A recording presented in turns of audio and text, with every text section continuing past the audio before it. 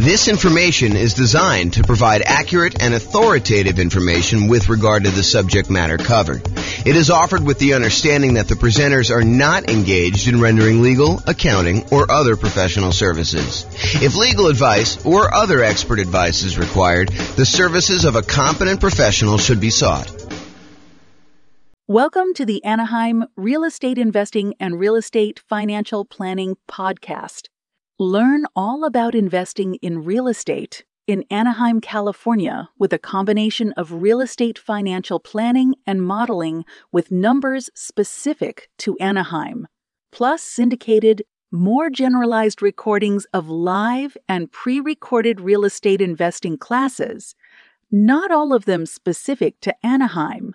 Be sure to stay tuned after the podcast for a message from our sponsors. All right, so quick turn and flipping properties. Really basic definition here. We're buying properties, we're adding value in some form or another, and then we're going to resell the properties. And it's usually as quickly as possible, although there's some variations where we slow them down. So adding value, before I get too far into this, I want to kind of classify this a little bit more. So I think a lot of people are familiar with this idea of buying a property, going in, putting a new roof on or putting new carpet in, updating the kitchen, adding bathrooms, rehabbing the bathrooms, those types of things. But adding value doesn't always have to be that. And I'll even go off on another tangent for a second here. There was a period of time, many years ago now, where I used to cater to fix and flip investors. That was like my niche. I was a real estate broker, and that was my main strategy, is I would cater to real estate investors. And I'll tell you a little bit more of the story, because tonight would be the night to do it. Most real estate brokers, they work this way. They go and they kind of do marketing in order to find clients. The client comes in, they say, hey, listen, I'd like to buy a property that has this kind of characteristics. And then the real estate agent would go try to find those properties, go show them those properties, help them write a contract in that property, and then help shepherd them through being under contract to closing. I was like, fix and flip deals are much harder to find, especially in a hot market. They're a lot trickier to do, and I'm not going to work that way. What I would rather do is I would use skills in order to find properties that are hiding in plain sight and more unusual fix and flip opportunities, or more fix and flip opportunities, or doing marketing in order to find off-market fix and flip opportunities for clients. And so instead of a real estate agent who would go and say, okay, you're going to hire me, we're going to have a buyer's agent agreement, and then I'm going to go help you do this, I said, that's not how I'm going to work, because those guys get paid when they close on a deal. What I said to them is, look, what you're going to do is you're going to write me a check up front. You're going to pay me a retainer. And from the retainer, I'm going to charge you hourly for the work that I do in order to find you fix and flip deals. And I'm going to analyze the MLS for undervalued properties and show you opportunities that you probably didn't know existed. But I'm going to charge you hourly for that. When you eventually do go buy a property, and I don't do this anymore, by the way, but when you go do and finally do buy a property, and you use me to buy the property, whether it's on the market, inside the MLS or outside the MLS, then I will earn a commission on that. And any money that you paid in up to that point, I will credit you back. So it's not like you paid any more. It's not like you paid, $10,000 plus the retainer and hourly. You basically paid the same fee, except because a lot of people say they want to do fix and flips and then they don't close, or there's a lot of work involved in doing fix and flips up front, that sometimes you get to the point where they're like, sorry, I wasted your time, but I'm no longer interested, things have changed or whatever they're doing. I was like, I'm not doing it that way. So I would actually help people do this, and I'd find those strategies that way. And one of the reasons I tell you this is, one of the secret things that I found with properties is a lot of people they look for very distressed properties that need a lot of work, that are smoke damage or water damage, or they got mold, or they got asbestos, or they had meth in them or something like that. There were some other ones that were hiding in plain sight. And the best way I could describe this, as one example, this isn't the only way to do it, but one example of this was grandma's property. So you'd go find a property that was in a 30-year-old neighborhood that was in perfect grandma condition. It was like you walked in and it was like pristine 1980. Everything looked brand new. There was plastic runners on the ground where grandma decided she didn't want to walk on the carpet, so she would do that. She would never use the kitchen. Everything looked exactly perfect. But it was really outdated. And so a lot of times those properties were fix and flip opportunities where you could go in and you could update things that was 1980s grandma into modern day stuff, and there was a big enough spread where you could make those work. And so they were sort of unusual fix and flip opportunities that not everyone was thinking of. And that was one of the examples that we would use, because I would take, I'm not going to go off on too much tangent, but I would download all the data from the MLS, and then we would actually run analysis on them in order to find properties that had below normal price per square foot, or we would look at what the taxes were and try to find undervalued properties that way. So there are a bunch of different things we were doing that way. So I guess what I'm trying to say is adding value isn't always what you immediately think of when you think of fix and flip. It could be these more unusual grandma type properties as one example, or it could be a liquidity issue, where someone needs to sell very quickly and they're willing to sell at a big enough discount, but you could almost put it on the market as is and sell it for a higher price. And the only reason that they were willing to sell it for you wasn't that there was anything wrong with the property. You didn't need to add value, and you didn't need to go in and fix stuff up. It was you were adding value by adding liquidity to the marketplace. Does that make sense? That it's not always just swinging a hammer or replacing carpet, doing kitchens, doing upgrades. Make sense, everybody?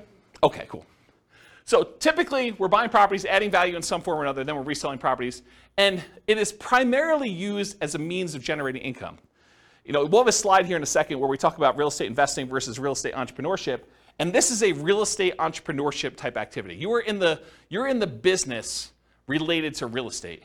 You're someone who's going in and you're trying to find deals, do labor, whether it's yours or managing someone else doing the hammer swinging, carpet replacing, upgrading kitchens, or managing someone, or doing it yourself, or managing someone.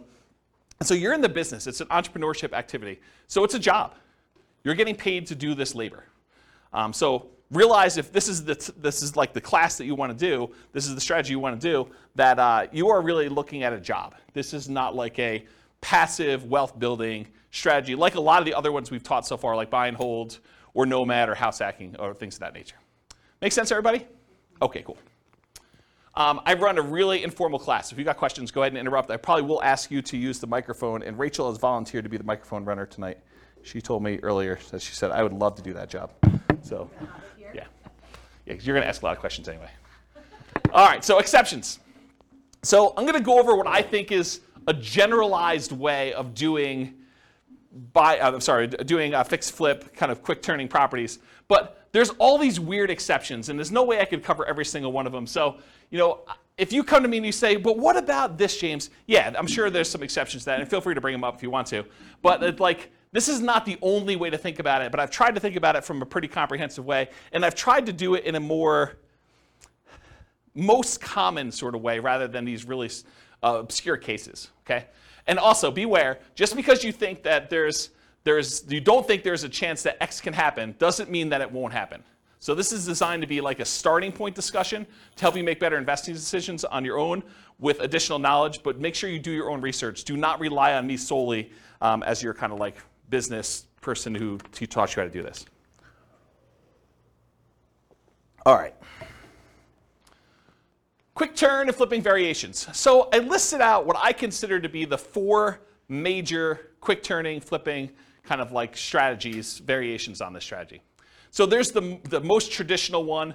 That's buying a property, adding value, and reselling as quickly as possible. You know, a lot of times you'll go in, you'll get a hard money loan, you'll do rehab on the property, you'll upgrade the kitchen, replace flooring, and then you'll immediately put it up to sell with the intention of making a profit from doing all that. But then there's 3 other ones as well. So I classify another one as live-in flips. And live-in flips for me is when you buy a property as an owner-occupant, you move into the property, and you get owner-occupant financing in most cases. So a lot of times you're buying like a property with 5% down, or 3.5% down FHA loan, or 3.5% down FHA 203K loan, which is like the rehab version of the FHA loan that allows you to finance the purchase and also the repairs. Or the conventional version of that, there's a conventional 5% down rehab loan as well. Or you do like a USDA nothing down loan, or a VA loan with nothing down, and you buy a property with the intention of, over the next year or so, doing your fix-up on the property with the intention of, after a year, selling it. That's what a live-in flip is to me. You move in the property, do the fix-up while you live in the property. Often you're doing work in your spare time. This is like a second job. That's really what it is. You know, after you get done with your regular job, you come home and you start fixing up the property. There's a variation on this, and I call it the 2-year tax advantage live-in flips, or slow flips. So the first live-in flip is like you're doing it at a reasonable time. You know, technically when you get the loan for an owner-occupant, you agree to live in the property for a year. So it's going to be hard for you to do it faster than a year. And there's an incentive, a tax incentive for you to wait a year. And that if you wait more than a year, you have long-term capital gains on any gain you had on the property. So it's a 15% tax rate usually, unless you're in some weird tax situation, but usually a 15% tax rate for after a year's point for doing the gain on that. But sometimes you'll say, hey, listen, I want to go and buy a property and I want to live in it 2 out of the last 5 years because I don't want to pay any taxes, any capital gain taxes on the sale. And so you buy a property very similar to the regular live and flip, except you move in with the intention of staying there 2 years.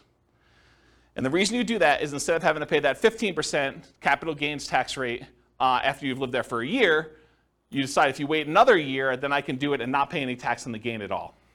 Okay, so that's one of the reasons why you do that. And then the final one, it's a variation on the regular flip. So the traditional flip, you're buying a property, usually getting hard money loan or paying cash or something like that, and then you're doing the fix up and then you're reselling it. With the partnership flip, you're going to partner with the seller. So instead of you going and getting hard money loan or some other type of financing, you go to the seller and say, look, Mr. Seller, your house needs some updating and I can get you more than what you would net if you partnered with me and do this. And I will go in here and I will pay for, out of my own pocket, to have contractors come in and do all the work on the property. And then when we sell it, you'll pay back all the money we paid for the upgrades, we'll pay off your loan, and we'll split the profit. And I think we could do better than that. And so the idea behind a partnership flip is instead of you buying the property from the seller, doing the work and selling it, you partner with the seller, you do the work, and then you both sell it and you split the profit in some form or another. So that's what a partnership flip is.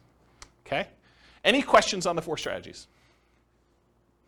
You guys knew about all those? You got the microphone? Yeah, it should be on. It doesn't project your voice. Just so records. With the partnership flips, how is that price difference determined, the spread between what it would have sold for before and then after? Is it just based on a pre-renovation appraisal? Or how is that price determined? It's completely negotiated between you and the seller. Okay. So you could structure these any way you want. It's whatever you can get a seller to agree with, right? So I don't think a lot of times you're talking about, this is what you would have gotten, although maybe that's part of your presentation. This is what you would have gotten if you hire a real estate agent. It's going to be 6%, and most buyers are going to come in. They're going to negotiate the price down, and so you got another 2 or 3% that way, and you got your share closing costs. And so by the time everything's said and done, you're talking at a 13% discount from where you thought you were going to be.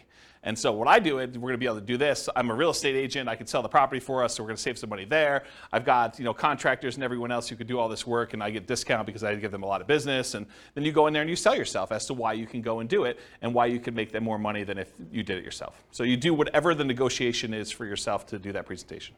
Does that make sense? Okay. Okay, cool. Any other questions on this? Yeah, good, Mike.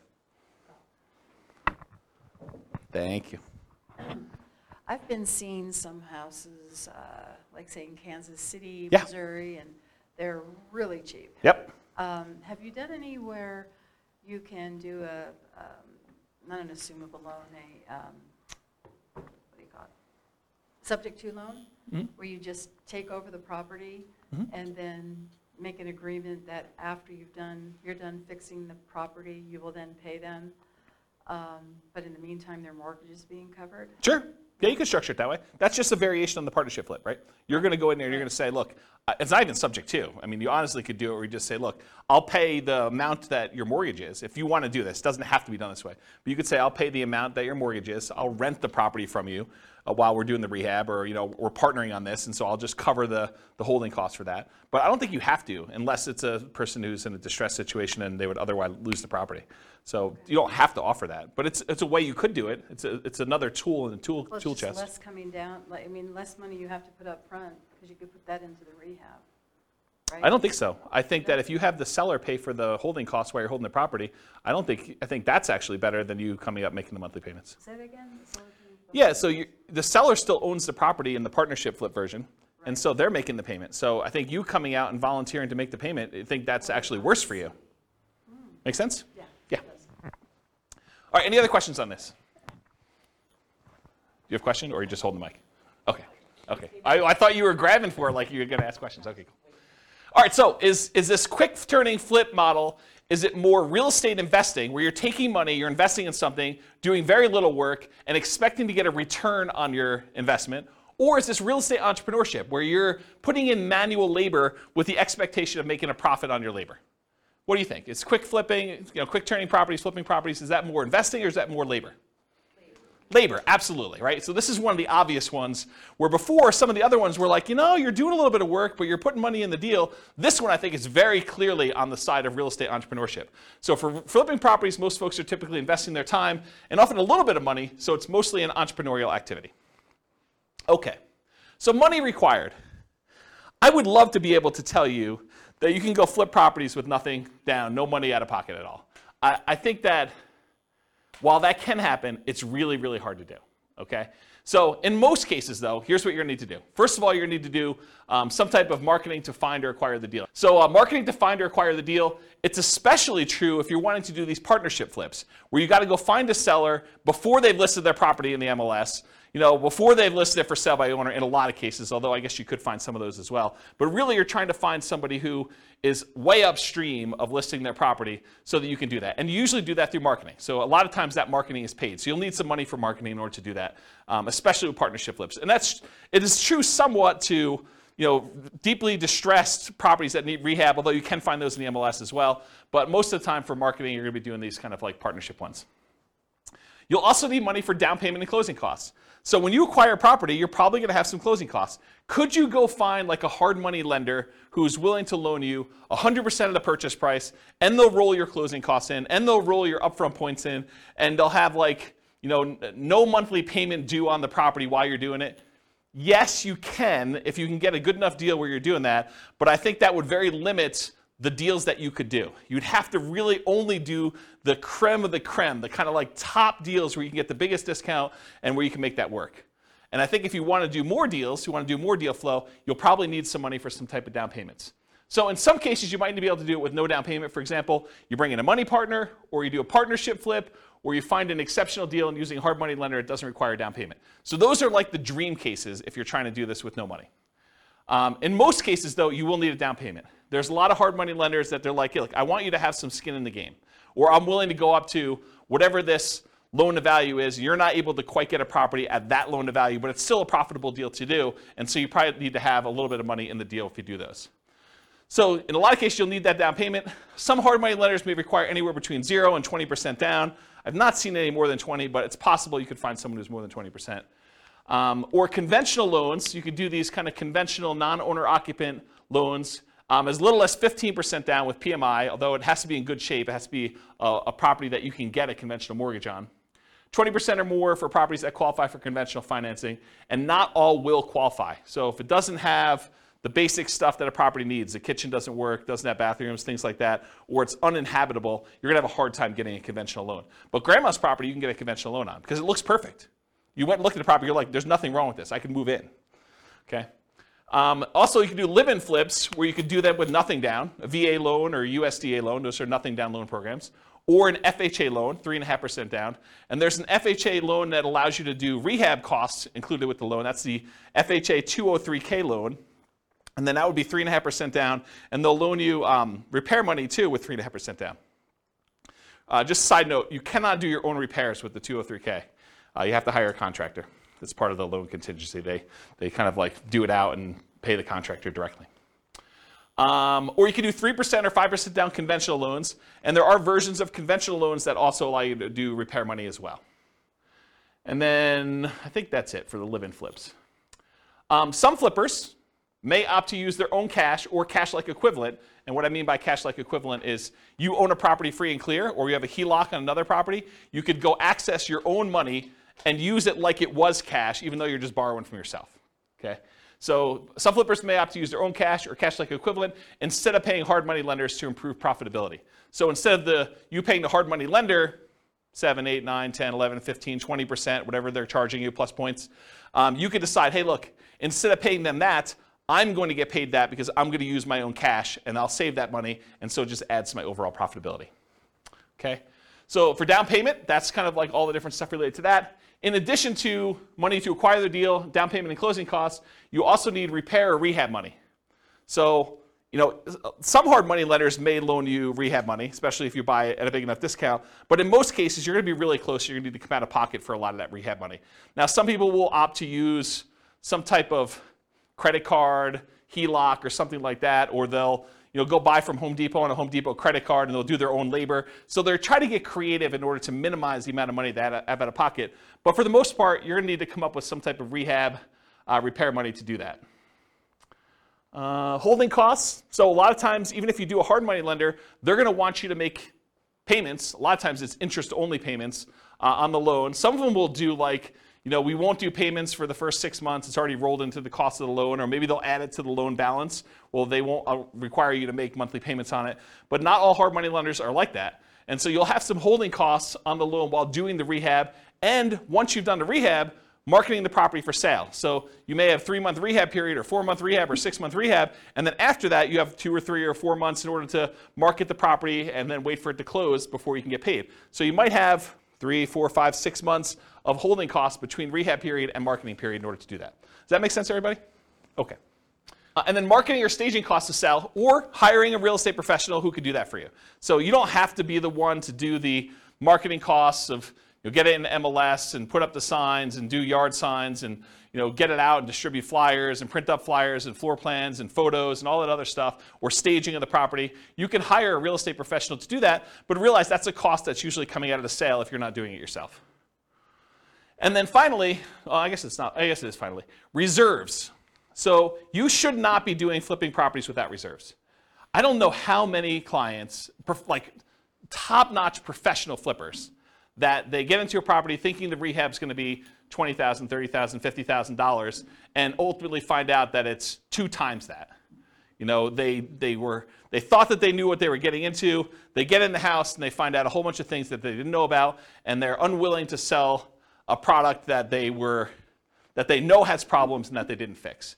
And so you need to have reserves to take care of those things. And you probably need to have reserves if this thing takes a lot longer than you thought it was going to take. You buy in a property and you thought rehab is going to be 3 months, and that you're going to be out in 3 months, and it's not under contract by 3 months, and so you got to hold it for 6 months or whatever it is. So you need to have reserves, just like you do with any other strategy. But I think a lot of people do not think about reserves when they think about money required to do these. So in an ideal world, can you do this with $0? Maybe. I think that's hard to do.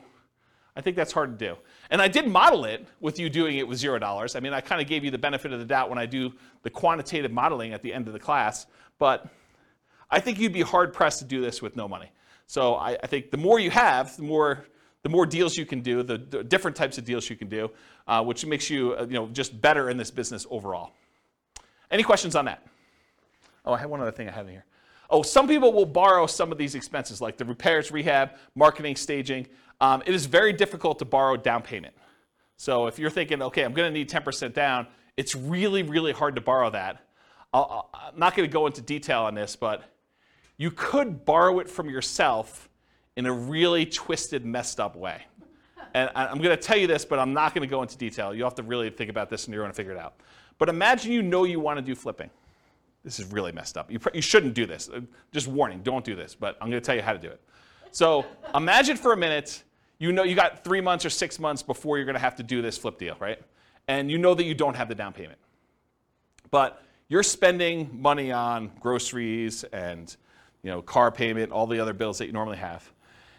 You could, not that I would encourage you to do this, but instead of taking the cash that you would normally use for groceries and doing your car payment or anything else, you could actually charge these regular living expenses on your credit card, roll up a credit card balance while the cash balance in your account is also growing, but the cash thing you could actually use for down payments, where before you could not use the credit card.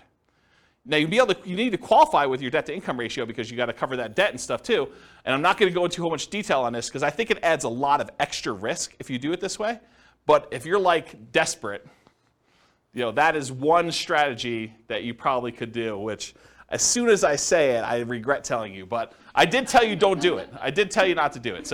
But that is a way to kind of get around the thing if you don't have down payment money. Have you done it when you started? What's that? Have you done it when you started? I bought a property on a credit card. So one of my earliest properties that I purchased, they had like this crazy write yourself a cash advance check dealio. And it was like 1.99 for 9 months or something like that. And so I just wrote myself a check for like $58,000 and I bought a property and did rehab on it. And The good old So you could do it that way. I mean, or partner with somebody, right? But, you be the person who finds a deal and runs the deal, and someone else comes in and they sign for the hard money loan and they provide the money, and you kind of build up to it. I mean, I think that's another way to do it, which we'll talk about in partnership class. All right, any questions on money required? Helpful?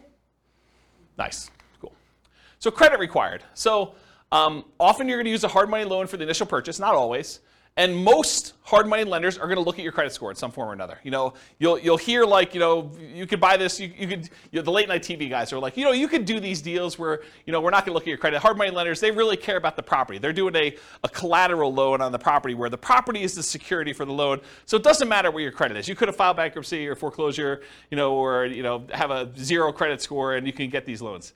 Maybe there's a hard money lender who's willing to do that, but I think the overwhelming majority of hard money lenders, especially the ones with the more reasonable rates, are going to want to look at your credit score and make sure that you're able to do the deal, get the deal done. They have confidence in you to do it, and credit score is one of the ways that they can measure that.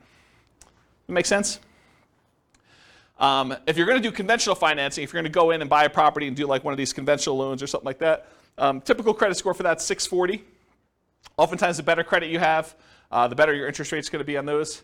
And then for these kind of less common situations, the live-in flips, it's owner-occupant financing. And you can go as low as 580 with an FHA loan in order to do your credit score with that. There may even be some exceptions where you can go lower than that with really unusual, exceptional situations. But go talk to a lender. They'll tell you this stuff. So that would include stuff like FHA, including the 203K loan, VA financing, USDA, conventional, including the conventional rehab loans, provided the property can qualify. So the property needs to be able to be in good enough condition where you could buy it that way and purchase the property. With a partnership flip, you may not need credit score at all. If your partner is going to qualify you for the loan, you don't need to do it. So in that case, it may not be required at all. And if you're buying without a loan, all cash, credit score is not required. And realize, just because I wrote these numbers up here, you can't go to your lender and say, James told me that it was this number. You need to ask them what the qualification is for their loan products at that time, because they may change. Loans are changing right now a lot. In case you didn't hear the news, interest rates rose by 0.75% today. So another big jump today. All right, any questions on credit required? Sweet. Skills required. So the primary skills required for flipping properties are, number one, you got to be able to find deals. Got to be able to find deals. That's a skill that's required. You also got to be able to estimate rehabs or know someone who can. You either got to be able to do it yourself or you got to be able to get a contractor in there who can estimate the rehabs for you. Got to be able to figure out acquisition financing, hard money lending, private lending, the conventional financing, live-in flip financing, whatever it is that you're using to acquire the property, you need to know about the financing. You need that as a skill. Then you need to either be able to do the rehab yourself, swing a hammer, do the fix-up yourself, or hire people and manage a team to be able to do the rehab. And then you need to be able to sell the property. Those are the primary strategies, the skills required in order to do quick-turn flipping properties. And of course, the skills of rehab can vary depending on whether you're doing it yourself or you're going to hire someone to do it. If you're going to hire someone to do it, you need to be good at management. You need to be able to hire managers, stay on top of them, make sure they get the job done right, know how to pay them, know how to structure all that. And then selling properties may be you hiring someone else to do it or you doing it yourself. So another way, you either need to be managing them or doing it yourself. So different skills. Any questions on skills required?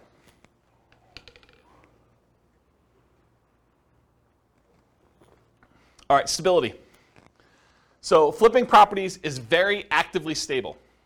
I finally looked up the guy's name, for those that came to other classes and you're like, James, you should know his name. Shane Parrish from Farnham Street came out with a blog post where he talked about this concept of something being actively stable or passively stable. And I went and I re-looked at the blog post just so I could do it. And the example he used was a boat.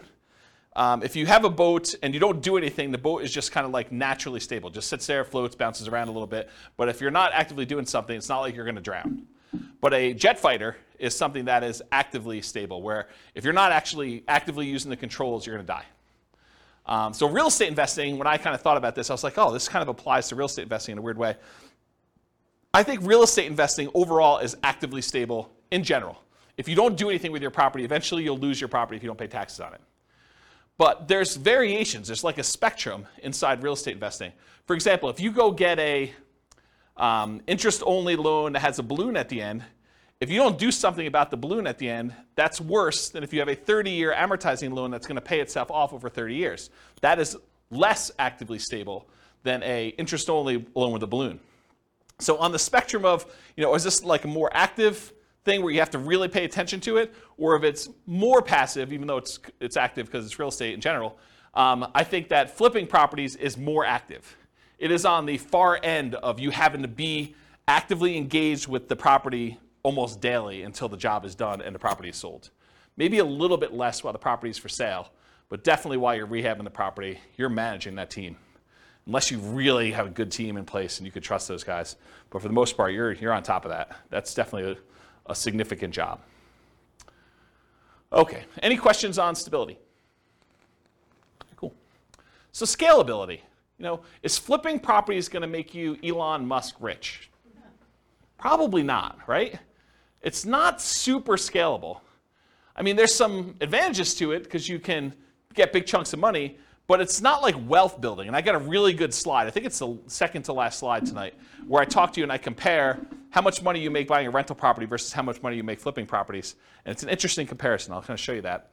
But as far as scalability goes, flipping properties, it's often limited to deal flow. You got to find good enough deals where you can buy them at a discount, put in the value, and then resell them. So from that perspective, it's harder to scale. It usually slows down your acquisition speed.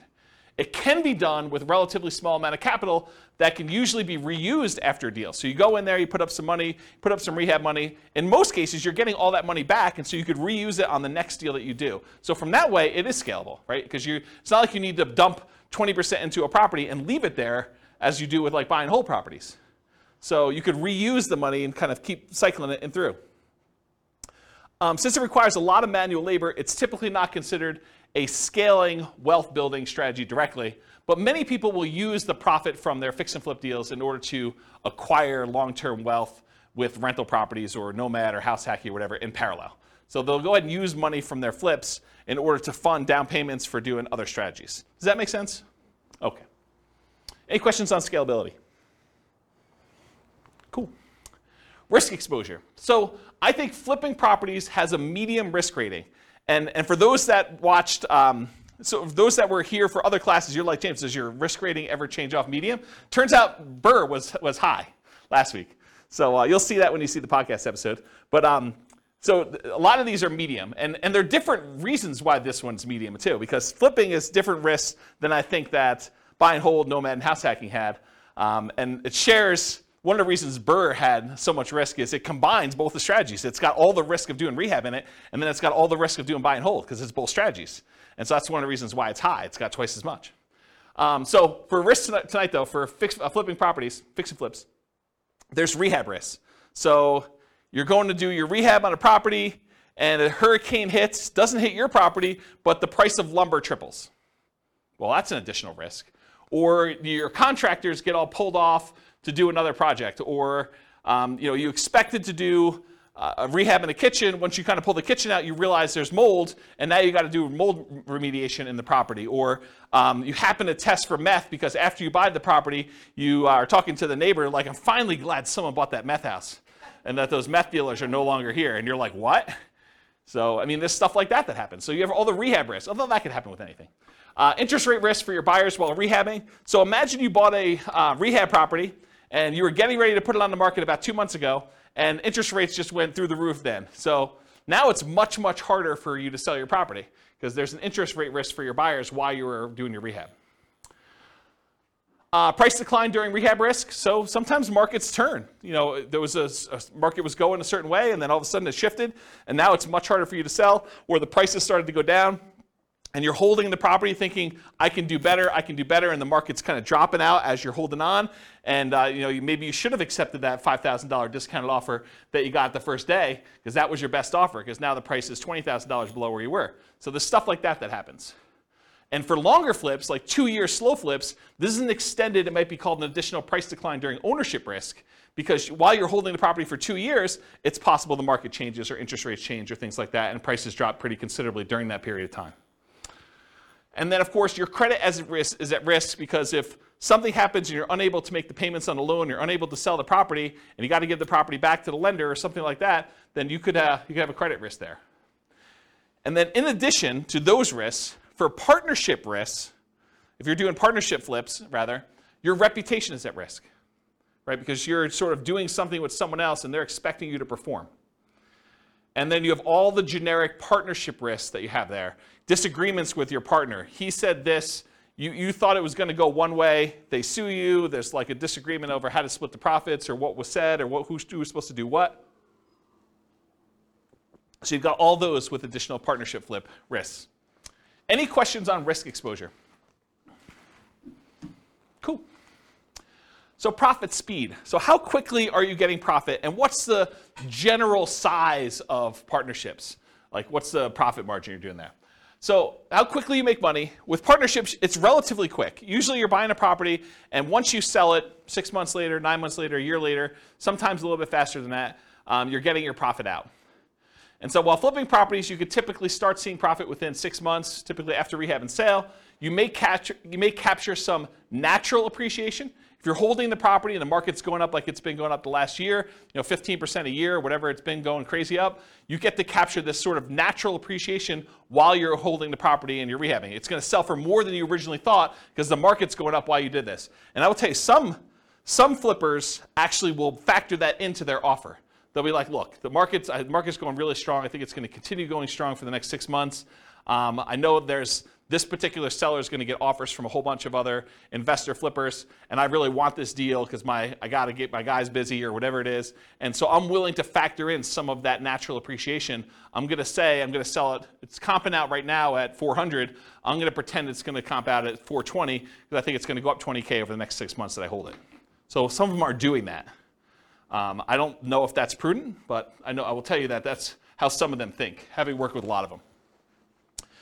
So you may capture some natural appreciation, inflation, likely to capture forced appreciation as well. Forced appreciation is the value you add when you do the work that you do to the property or your liquidity or whatever it is you're doing there. So that's like the forced appreciation part of it. So how much do you make? It varies widely, and everyone's got their own metrics. And everyone's expenses and holding costs and costs of money and their overhead and everything else is different. If you're running a really lean ship, maybe you make more profit. If you have a lot of overhead and a lot of stuff going on, or you have really expensive money, maybe you make less. But I think a lot of investors will target $25,000 minimum net profit after everything. And some of them will bump that up to 10% of the sale price of the property as like a way to deal with properties becoming more expensive.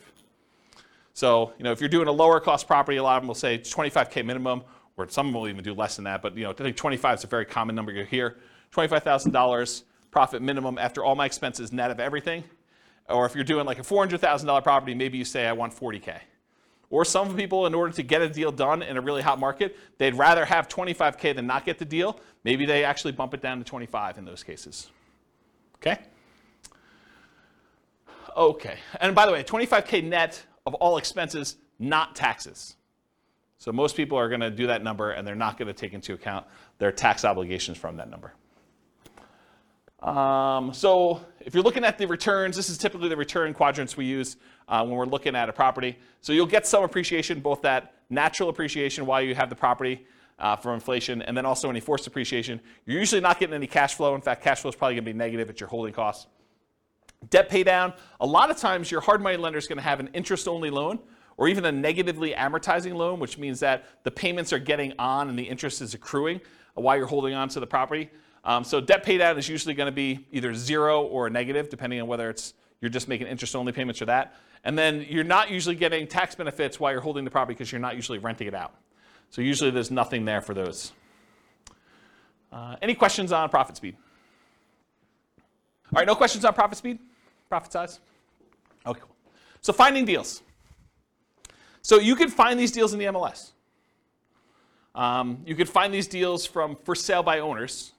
And there's really two groups of for sale by owners. Those for sale by owners that are currently actively marketing their property, like people that put the for sale by owner sign their yard, put up their property on websites like Zillow or Craigslist or other things like that.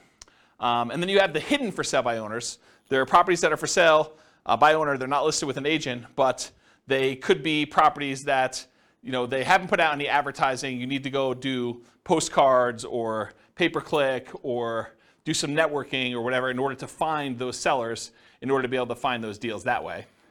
And then the other most common way to find these deals is wholesalers. Wholesalers are typically people that are putting out the marketing in order to find the deals. They're marking them up by putting their profit on the deal, and then they're usually assigning their contract and allowing you to close on it and buy it directly from you. So those are really the three most common ways. You can find these deals with auctions, like foreclosure auctions or IRS auctions or things of that nature. You can also find banks that have what's called real estate owned. It's properties they've taken back in foreclosure that they have on their books that they own. And a lot of times they'll have a list of properties that are real estate owned. You got to find the right bank that's got real estate owned. It's a pretty small list, and I think most of them are not doing this right now. But I mean, there's probably some banks that still have real estate owned, especially as the number of foreclosures increase. Right now, the number of foreclosures is like at all-time lows. And then finally, tax liens, tax deeds, and tax sales. You sometimes can find a deal that way. Any questions on finding deals? All right, cool. So searching for fixer-upper deals in the MLS. So I'll just give you a couple hints about how to find these. There's lots of different ways to do it.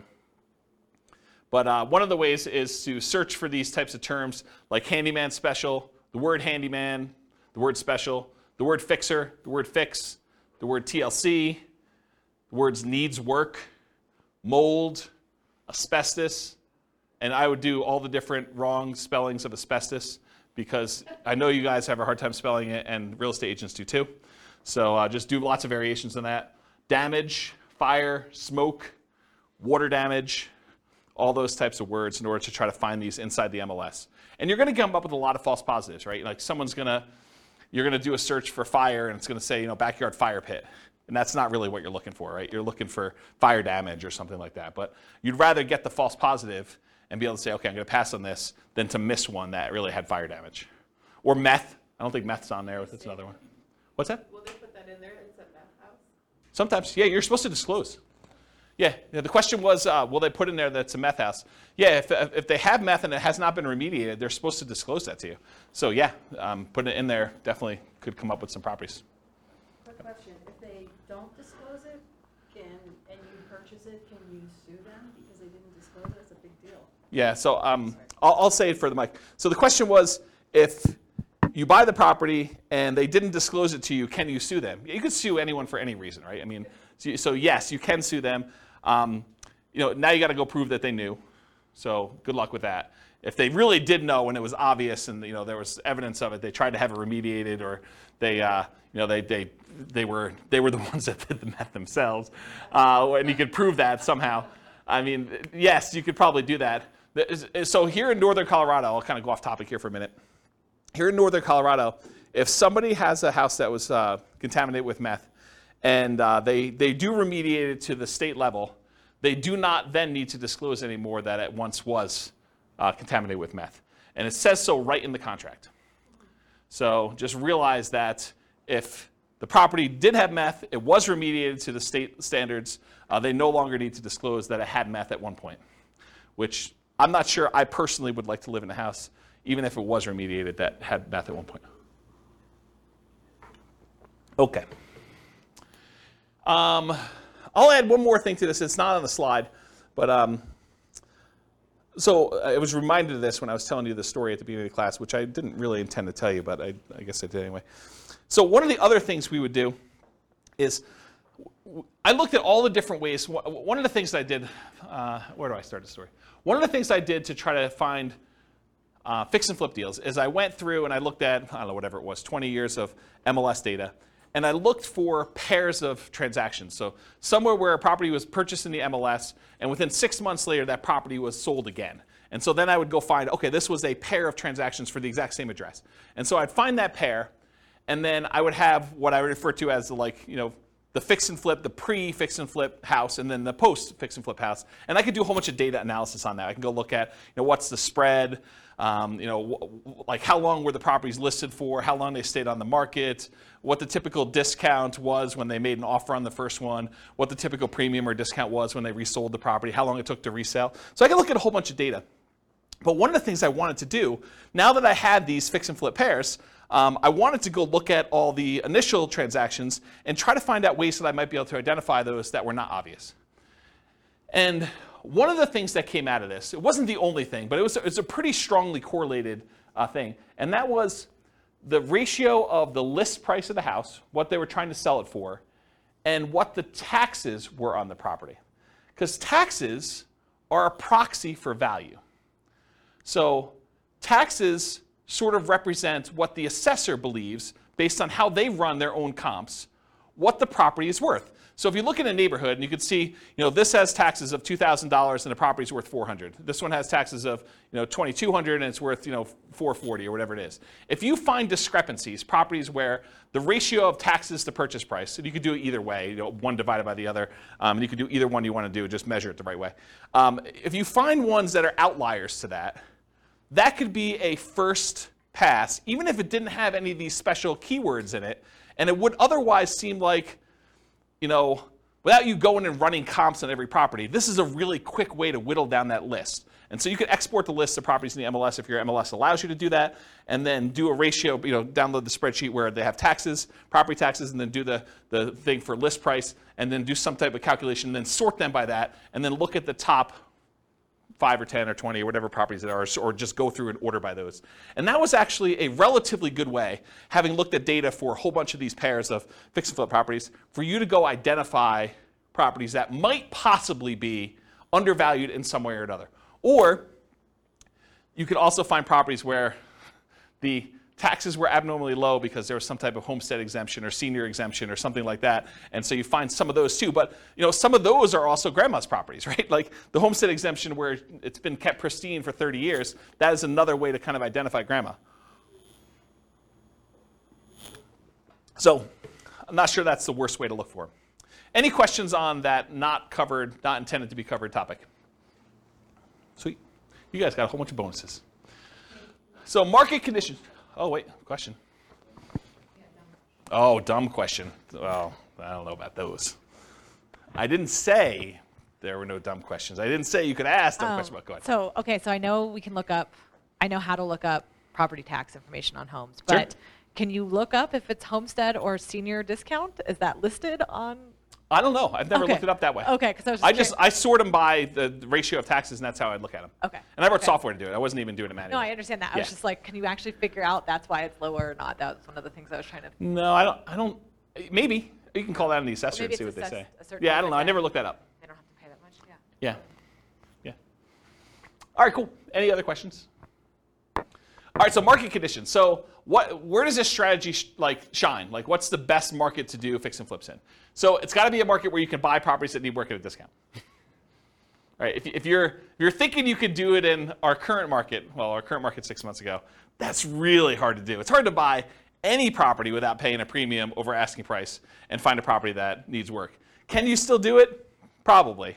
There's exceptions to every rule, as I said, but it's much harder to do that. If you want to do any type of volume or scale, it's tricky to do. There are other markets that are much easier to find distressed properties that you could do fix and flip with.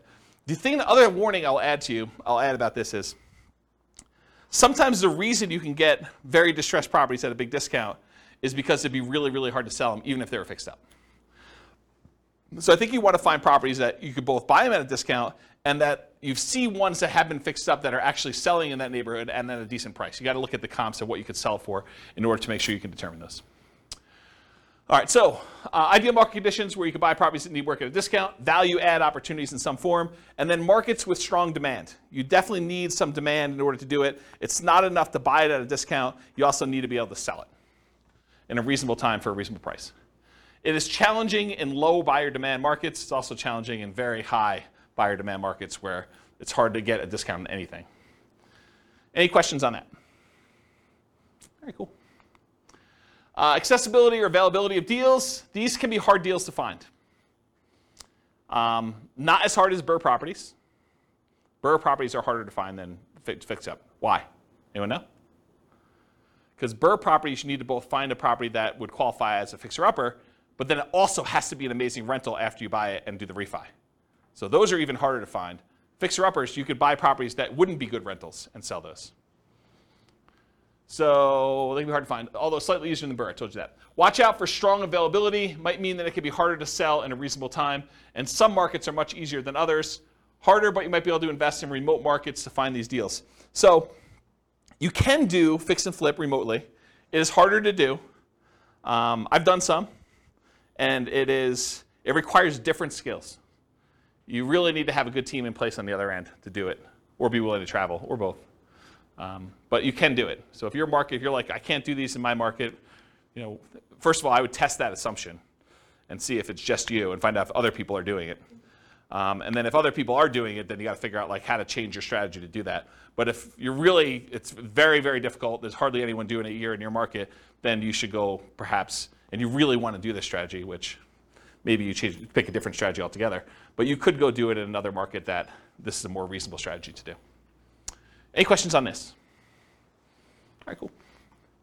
So we're using retirement accounts. Can you typically utilize flipping properties with self-directed retirement accounts? Yes, you can. It is harder to do because it limits the work you can typically do on it. It is easier if you almost have you and another flipper almost offer each other to do the loans for itself at some type of swap rate or something like that, where you loan them money for their flip deals and they loan you money for your flip deals from your IRAs. Might be an easier way to kind of do that. It may also change the type of financing that you use. So might be harder for you to do certain types of loans by doing it that way. And I think I covered all that. Any questions on financing? Yeah, I want to give a mic to Nick in the back. Thank you. But if you were able to do them through there, theoretically, wouldn't you not have to pay any tax? Depends on... Or deferred? Yeah, it depends on your structure of your retirement account. I'd have to think it through. This is not my area of expertise. But yeah, I think you would have... Yeah, if you did it inside the account, all the money had to go back into the account. I think that goes into whatever the status that money already had. So if you're going to pay tax when you pull it out, it would be taxed at that point. If it was tax-free when you pull it out like a Roth, then I think it would be like that too. There's some other weird rules too, like if you're financing stuff within there, if you're using this for down payments, there's a whole bunch of additional rules, and I don't understand this stuff that well, but UBITs and things like that I'm just not familiar with. So you'll need to get some professional guidance on that one. It's harder to do, much harder to do than doing it with someone else's IRA. You can use someone else's IRA really easy. Okay? Yeah. Any questions? Cool. So quantitative analysis. Now we're going to get into numbers, just right at a time. So flipping properties is a job. I want to point it out at the very beginning because financially, this thing shows up like extra income in our modeling. Right? We're not modeling you're buying a house and you're getting the debt pay down over that thing. So a lot of times they're interest-only loans, and you're not going to have appreciation happen while you're holding the property for 6 months because you're already kind of baking that in there. So it really just shows up as lumpy income. Income that shows up once every 6 months or once every 9 months or whatever the period of time that you've gotten there. It just kind of poof, $25,000 shows up in your account because that's the net after all your expenses after you've done the deal and at whatever interval you have there. So that's how we model it, right? Because it's lumpy income. It's periodic, sometimes irregularly periodic, but you could do it as kind of periodic chunks, lumps of income. Okay. So the other thing that's hard is when we compare flipping properties to all the other strategies we've covered so far, like buy and hold or nomad or house hacking, it's already an unfair comparison because in one case, you're working a regular 40-hour-a-week job. Maybe you're kind of leasing a property once every year or something like that to do the work. But with this, you've got second job hours. So I'm kind of comparing one where you're not doing second job hours and you've got all this leisure time, and this other one where you're working a second job completely in order to do this, right? And so it's automatically an unfair advantage to kind of compare them, and you'll see why.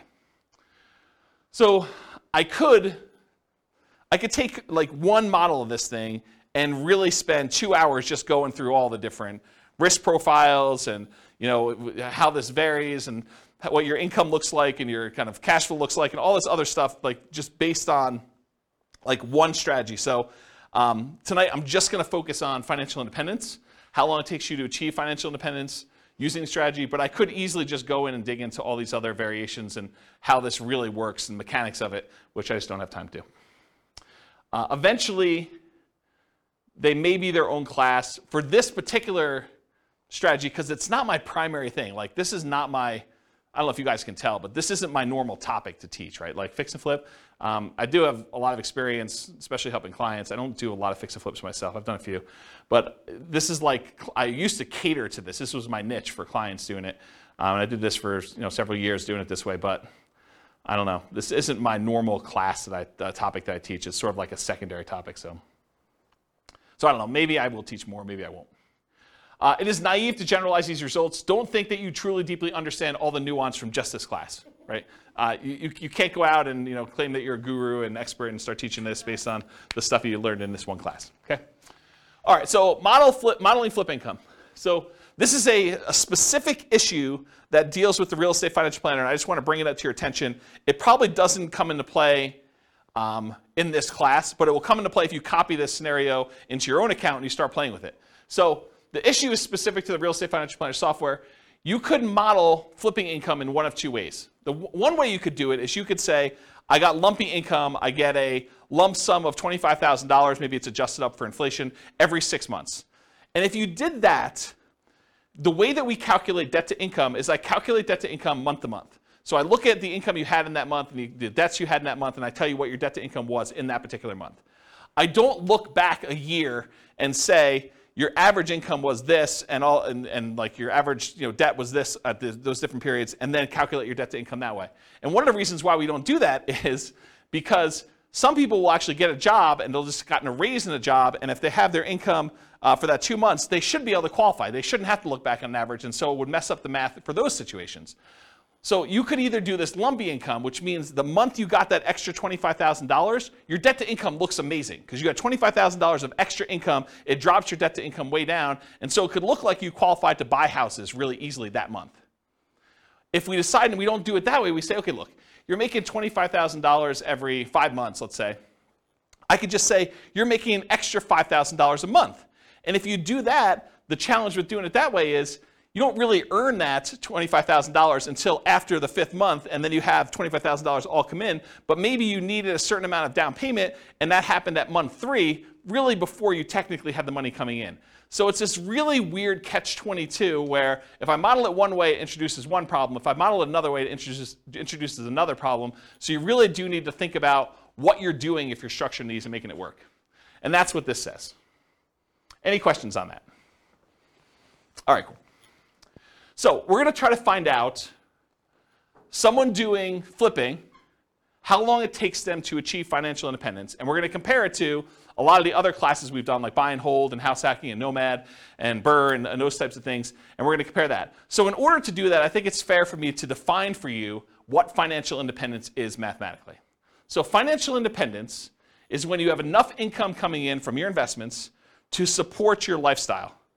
So in this case, for the example we're going to do tonight, they need $5,000 a month in order to support their lifestyle. And $5,000 a month gets adjusted up with inflation. So it's $5,000 when they begin, but 10 years from now, it's whatever that is, $8,000, $9,000.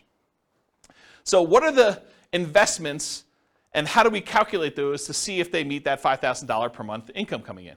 Well, there's 3 different major sources of money coming in that we count. The first one is any passive income they have. And passive income consists of Social Security, any pensions, or any annuity income they have. So those are the 3 forms of passive income. In addition to that, besides passive income, the second thing is any cash flow they have from rentals. This is net of all their expenses.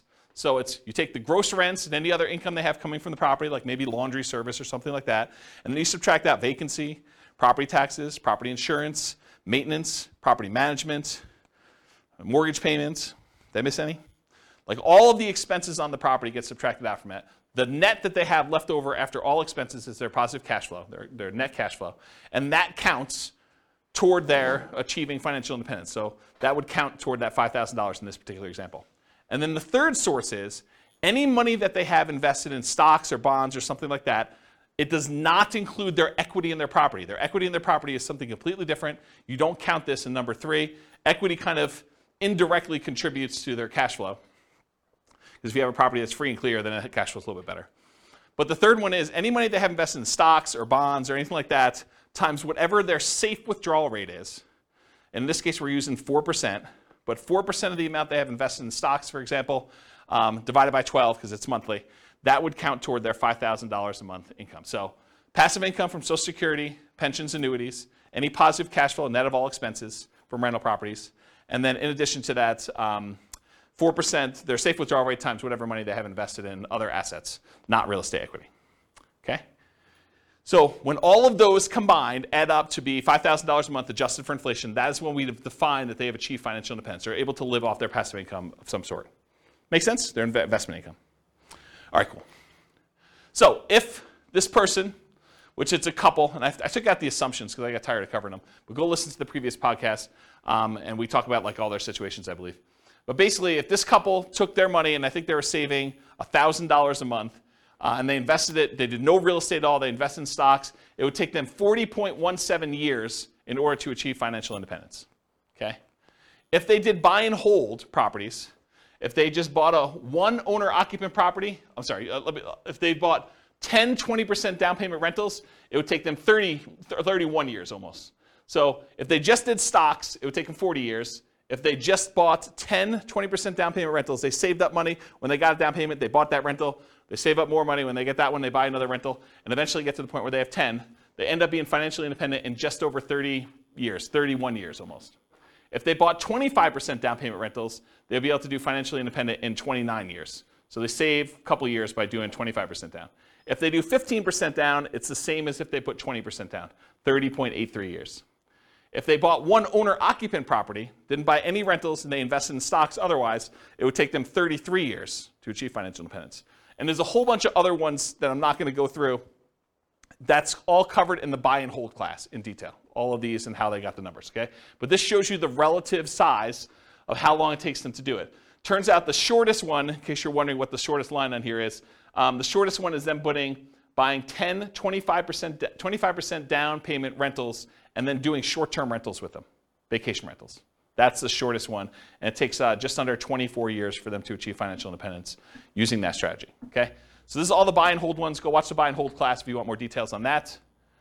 For the nomad stuff, this is where they buy a property as an owner-occupant, 5% down usually. They live there for a year, then they convert that one to a rental, and then they repeat that until they have whatever number we have on here, but usually 10 rentals. If they do 10 nomad properties, repeat that process 10 times, putting 5% down each time, they can retire, be financially independent in just under 27 years. And remember, the fastest one was 24 years or so for those short-term rentals, but most of these are well over 30 years. So the nomad one is much faster in general. So these are a lot faster. Then there's a whole bunch of variations like fixer-upper nomad, nomad by proxy, nomad to short-term rentals. Nomad with short-term rentals is 12.83 years. That's one of the fastest ones. And then there's a whole bunch of other ones with house hacking with nomad and these variations. So this is all in the nomad class if you want to go look at the details of that one. Here's house hacking for those that were in house hacking class. And it got so big that it was getting hard to see them on the screen, so I went horizontal instead. But it just shows you the same type of chart, the number of years it takes for them to achieve financial independence. If they buy one property with 5% down, and I think this is one roommate, it takes them 32.83 years. If they get additional roommates, like I think this is 4 roommates. If they have 4 roommates, it's 26 years to do that. And then here's some other ones where they're doing variations on the theme. This is covered in the house hacking class in detail. Any questions on this? Cool. So this is BRRRR. This is a class that you guys probably haven't seen yet because it's not posted to the podcast yet. But BRRRR, if you're able to pull all of your money out when you do BRRRR, it's under 12 years. This is buying 10 BRRRR properties. If you can leave 5% in the deal, if you're not able to pull all your money out, you have to leave 5% in there. It's almost 17 years. And if you are able to do BRRRR, but you have to leave 10% in the deal, then it's just under 22 years for you to do BRRRR. Okay? And then here is the summary of all those so far, not going into the fix and flips. So I'll leave this up here for a second. I know you guys have a hard time seeing it, but just visually looking at it, these are some nomad strategies. They're all pretty low. BRRRR is really low comparatively. The nomad with house hacking is really low. And then this is just more house hacking over here, and this is buy and hold. You could see relative sizes, though, that really the winners tend to be nomad, BRRRR, house hacking type stuff. Okay, all pretty good? Any questions on that? All right, let's talk about some flipping properties. So in my assumptions, which is wrong, I believe this is not correct, you did not have to come up with any money out of pocket. And the way I justified this in my own mind is, you either had the money, because in this case they're saving money in the stock market for a lot of stuff, and you use that temporarily because you're getting it back, or you were able to do enough work to find a good enough deal where you could do this with no money, or you partnered or something like that. So you didn't have to come up with money for down payment, holding costs, repair money, et cetera. So I think this is not the most conservative way to model this. This is the way I would say this. But I think it's fair. It's because you're getting the money back. It's not like you lose use of that money. I've also assumed you're earning $25,000 net after all expenses. Anyone have a problem with my $25,000 number? Anyone think that's ridiculously low or ridiculously high? Anybody? Okay. You guys using any different numbers? Do you guys do flips? You're using 25K for your number? More? After taxes, probably, yeah. Okay. Yeah, more, but More. then it gives us a buffer.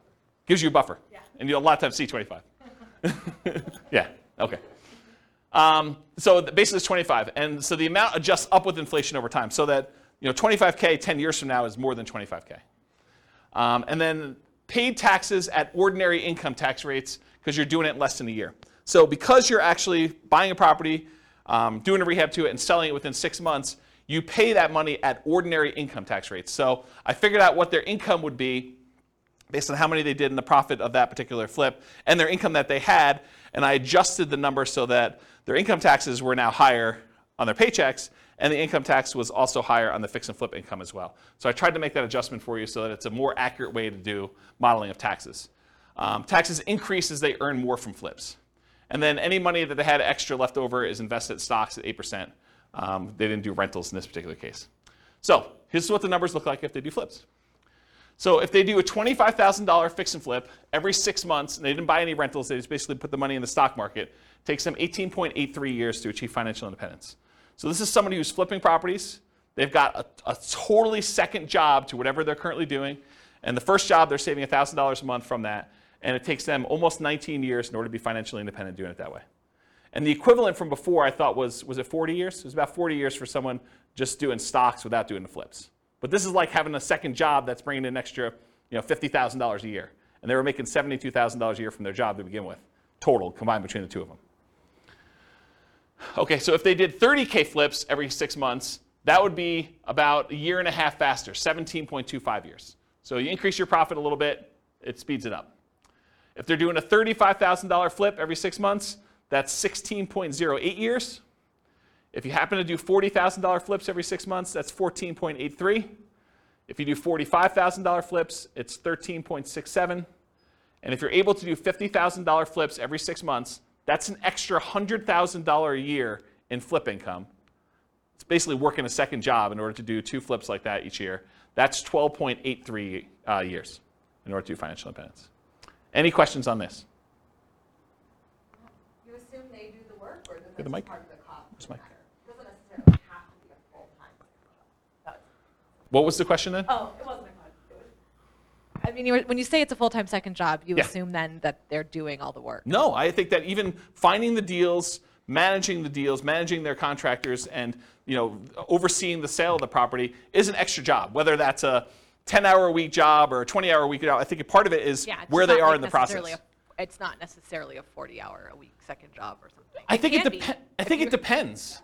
I definitely have had clients that this was their job, like they were doing this, and they were, I don't know, going and previewing homes to make sure that they had the comps right, and there's all that stuff that you don't think of that takes time up. Eventually, I think you get to the point where you're good enough and you've seen enough things where you do that. But early on, it's much more in labor. I think you get skills over time where you don't have to, where you could do less. But especially you have teams in place and you know all the stuff you buy from Home Depot or Lowe's or whatever you're doing, you get some economies of scale and expertise practice. All right. So what if instead of doing every 6 months, they did 25K flip every 9 months, or 25K every flip every 6 months, but then they buy 10, 20% down rentals with any extra money that they have, Or if they do 25K flips every 6 months, but then they buy 10 Nomad properties. So what if we did those 3 additional things? Well, they're starred. So if you do 25K every 6 months, but then you buy 10, 20% down payment rentals, 16.17 years. So it's faster than the 18.83 if they just invested in the stock market, but it's still 16 years in order to be able to hit FI for that. What if they did the 25K flip every 6 months, but they bought Nomad properties? That's 12.5 years. And remember, in our modeling, their flip income goes away once they reach financial independence. They no longer have to flip after 12.5 years. So they stop. Okay? So 12.5 years if they do the 25K flip every 6 months, and then they buy 10 Nomad properties. And then if this is they do flips every 9 months, it's 22.83 years if they do that. Versus if they did it every 6 months, it's 18.83. So it's 4 years longer if they only do one every 9 months instead of one every 6 months. Any questions on this? Just as an aside, because you guys have seen several of these classes already, at least some of you have. Do you like this format where we do like qualitative and then we go into quantitative? You guys like that? Okay. All right. Any other questions on this? Okay, cool. Let's talk about live-in flips. So if you're doing a flip, if you live in the property or otherwise, but if you do a flip and it's less than a year, you pay taxes at your regular income tax rate. So if you're flipping a property and you make a profit on it, whatever profit you made on that deal after all your expenses, then that gets taxed at your ordinary income tax rate. And I'm not a tax guy, so go verify this with your CPA. But this is my understanding.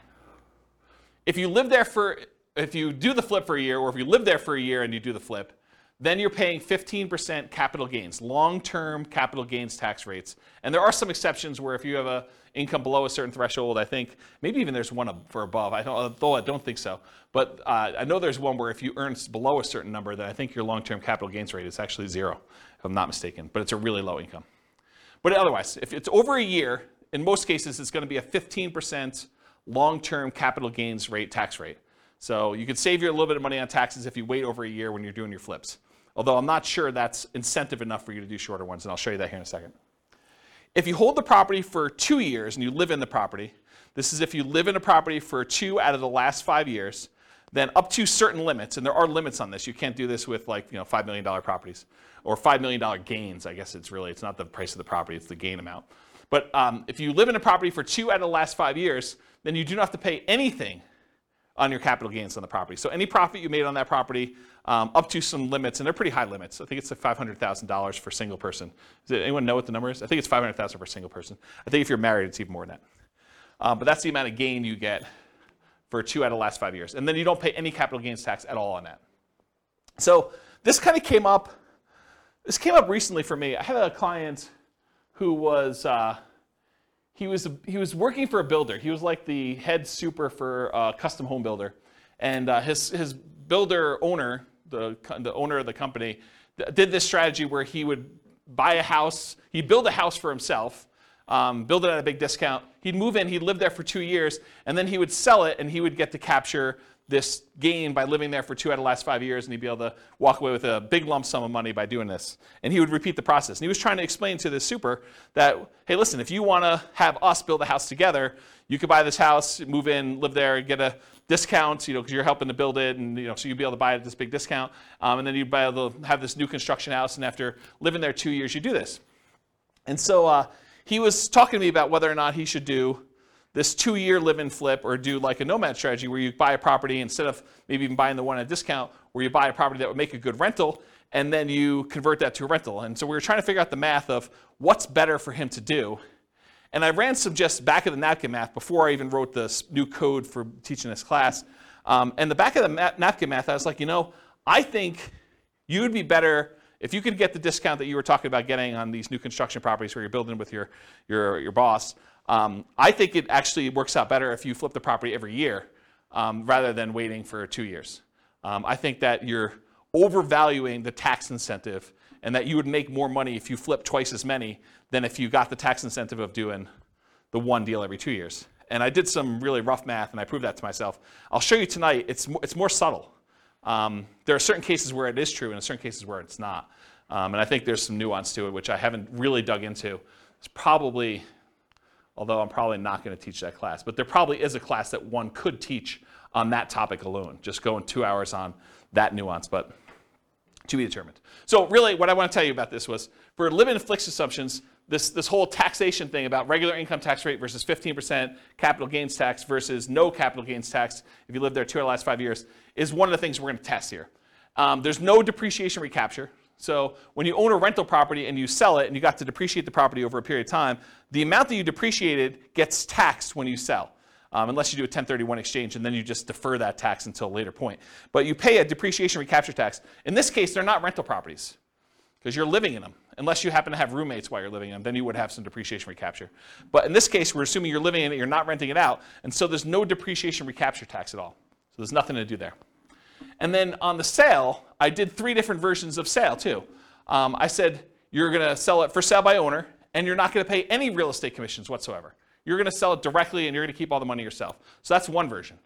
There's another version where you are a real estate agent, and real estate commissions, by the way, are completely negotiable. There's no fixed amount. So if I give you a number here, I'm not saying that every real estate agent charges this amount and that you should always use this amount. But I think 3% is a very common number you might see. And so I use 3%. So if you are a real estate agent, a lot of times you'll pay the buyer's agent who brings you a buyer 3% commission on the sale. And so I'll do some examples where 3% you are the real estate agent or broker. And also when you buy the properties, I assumed you got a 3% rebate on your purchase. So I'll do some examples here where you're doing live-in flips, and when you buy the property, maybe you put 5% down, and then you got 3% back when you bought it. So you get a little discount there as well. And then the last version of this is you are not a real estate agent and you're not selling for sale by owner. You're going to hire an agent, and I just arbitrarily picked 6% as a real estate commission. Could have been 5, could have been 3, could have been 7, could have been 24. But I picked 6% as a real estate commission you paid for both the buyer's agent and the seller's agent to sell your house for you. And so we'll look at what the impact of commissions are on doing this. And then I always assumed you have a 1% closing cost to handle all the title insurance and your share of closing cost fees when you're doing the deal. Okay? So these are kind of my live-in flip assumptions. And so here are the live-in flips. Okay, where am I now? So 1 year live-in flips. So every year you move into a property and you flip the property every year. It takes you 39 years in order to be able to achieve financial independence, doing it that way. Oh, I should tell you, I think we're doing 10% discounts. So this is how I did it. I think this is how I did it.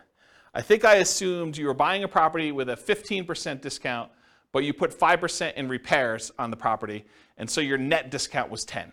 So if you bought a $400,000 property, you really are all in for $360. That's how I modeled it. Okay. So if you do the 1 year live-in flips, it's 39 years for you to achieve financial independence. If you do the 1 year live-in flips and you do for sale by owner, where you have no real estate commissions that you have to pay because you're doing it yourself, that's 26.67 years. So you save almost 13 years by not using the real estate agent on your sale. If you do the 1 year live-in flip and you are a real estate agent, where you get a discount when you buy and you only have to pay half the commission when you sell, then it takes 1 year, about whatever that is, a little bit more than a half a year longer, 27.25 years than if you did it for sale by owner. But it's still faster than if you did and you had a real estate agent do your sales. Okay? And then here are the 2 year tax advantage flips. This is where you're going to live in it for 2 years out of the last 5, and you're going to do those deals. Same metrics, you're getting a 10% discount. But there's an increased depreciation because you're holding it for a longer period of time when you do it that way. And you have some debt pay down over that thing. But you do get that in the other ones too. They're just more frequent, right? So 2 year tax advantage live-in flips, 34.92 years, just under 35 years for doing that. Remember, if you did the 1 year one, it would have taken you 39 years. So this is one of those examples where I thought it was going to be the other way, but it turns out the 2 year one is tax advantaged. However, that's only if you are paying the real estate agent. If you have a real estate license or you're for sale by owning it, it is the other way, as you'll see here in a second. So 2 year tax advantage live and flip as an agent, 29.17 years. It's longer for you to do it that way than for you to not do it that way. and then for you to do the 2 year versus the 1 year, I should say.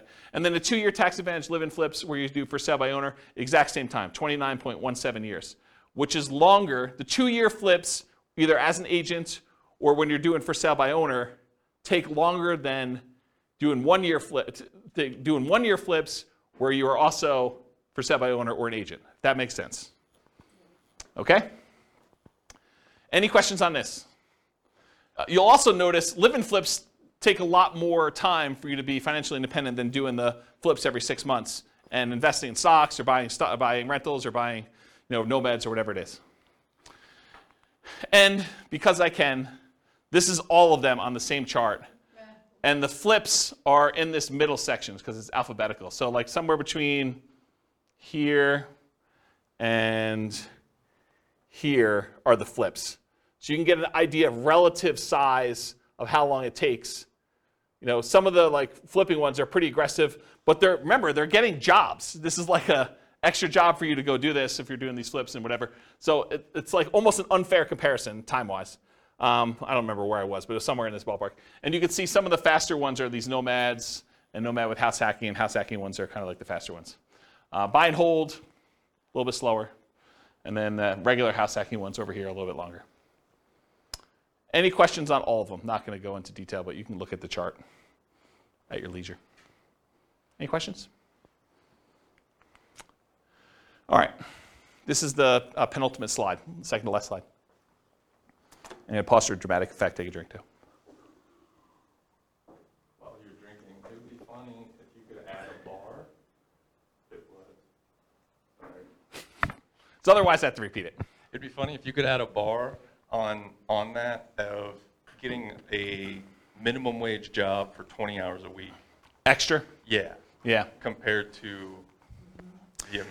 This is the tricky part, right? Like, you think that's a great idea, and I do think that's a good idea too, but everyone's like, well, I have this unique situation. I'd like to see you do this where I get $50 more in rent, or, I hire a property manager, because a lot of these are without a property manager, or because there's all sorts of variations, or, I'm going to not do 5% down for all of them. We're going to do 3.5% down. I'm going to buy a duplex first or a fourplex, and then I'm going to do my 5%. How does that vary? That's why there's so many different variations. I mean, this is literally why I've zero concern. I'm doing like Real Estate Financial Planner podcast where I take one of these scenarios, and each episode is me diving deep into one. And then I go and I drill into exactly what's happening, and I can compare it to another scenario that was before and show you how it's better and how it's worse and stuff like that. I have zero concern that I'm ever going to run out of these, right? Because I think I'm on buy and hold, 25% down. And I've got all these to go with all sorts of variations of doing this. And what happens if I make more? What happens if I make less? Property manager, not property manager. Stop working before I technically hit FI and see if I can coast in. And there's all sorts of weird stuff to do. Yeah, because I was just thinking, you said two flips a year every 6 months for 30 years. Yeah. Man, that's a lot of time. Right? I totally agree. Yeah, and we all know that house hacking is the equivalent of getting a side hustle, right? So you could do side hustle, go look at the house hacking ones. Those are kind of the equivalent, right? It's like getting a job for $650. You could look at it that way. There's lots of weird ones. So. All right, so this slide. I used to have a very different version of this slide that I would teach. And the old version of the slide, I'll jump to the punchline, then I'll walk you through this one. The old version of this slide was, for every rental property you have, it's the equivalent of you doing a flip every year. So for every rental property you own, it's the equivalent amount of money that you would make from doing a flip every year. And I'm going to walk you through what I mean by this. So I just randomly took the properties we were buying in all these other scenarios, and I jumped to year 10, just to show you what year 10 numbers look like. So in year 10, the amount of money you make from appreciation on the rental, using a 3% appreciation rate, was about $15K. The amount of money you made in cash flow on that property, I think this is 20% down. The amount of money you made in cash flow on that property was $6,720. The amount you made from paying down on the loan was about $6,000, a little less than $6,000. And the amount you made in cash flow from your tax benefits, cash flow from depreciation, was about $2,600 and change. Okay? Add all those up together, it's about $30,000 in that 1 year from appreciation, cash flow, debt pay down, and the tax benefits of owning that rental property. Squint really hard, it's about 30 grand. If you do a 25K flip, About 10 years in the future, they're worth about $33,000 in change as your flip amount. So for every rental you own, it's very close to the amount you make in a flip over time. You make a little bit less earlier on, you make a lot more later on. But if you look at the chart, if you did like a chart of what your flip would be, going through all these ones, and then you did a chart showing you what your profit, overall profit from these 4 areas for doing a rental property, they're very similar. Okay? And that's every year. This is every year. This is the appreciation in this 1 year. You know, do a $4,000, $400,000 property at 3%. It's like 12 grand, right? So yeah. And then cash flow, I mean, it's what it is. It's like $500 a month. So yeah. Interesting, right? And is there more work doing a flip or doing a rental? One of them kind of becomes, especially if you have a property manager, one becomes very passive and it just kind of like propels itself. So then when you have 10 rental properties, it's like doing 10 flips a year. Another way to think about that. Okay? Now, to be fair, like the counter argument is, but flips are all cash now money. They're all like the side, right? And when you do a rental property, this is cash later. Appreciation and debt pay down is equity in your property, which unless you do a cash out refinance or you sell the property, that's money being held and internally compounded for you for later. This money is now. With flips, all of it's this side. Right? All of it's cash now. That's the counter argument. But in some cases, you want to have, you know, tax optimized returns later, because you're not paying taxes on the appreciation except for property taxes, and you're not paying taxes on debt pay down except whatever you had to pay for the income you earned that paid for this, right? So this is tax deferred in a lot of ways, where all the income you have coming in from the flips is money you have to pay taxes on that year, unless you're doing something weird, like the 2-year deferred flip or something. Any questions on this puppy? Oh, you have all right, so conclusions. So I went through some numbers tonight, but assumptions matter a lot. Like, you can't go and say, oh, I attended this class once and James said that this particular strategy is always the best. No, because in different market conditions for different people with different income, you know, different relative skills, different appreciation rates, different rent appreciation rates, different stock market rates of return. Some will do better than others, some will do worse than others, and some may be very, very, very different than what we showed here tonight. So you can't just say automatically, this is the best.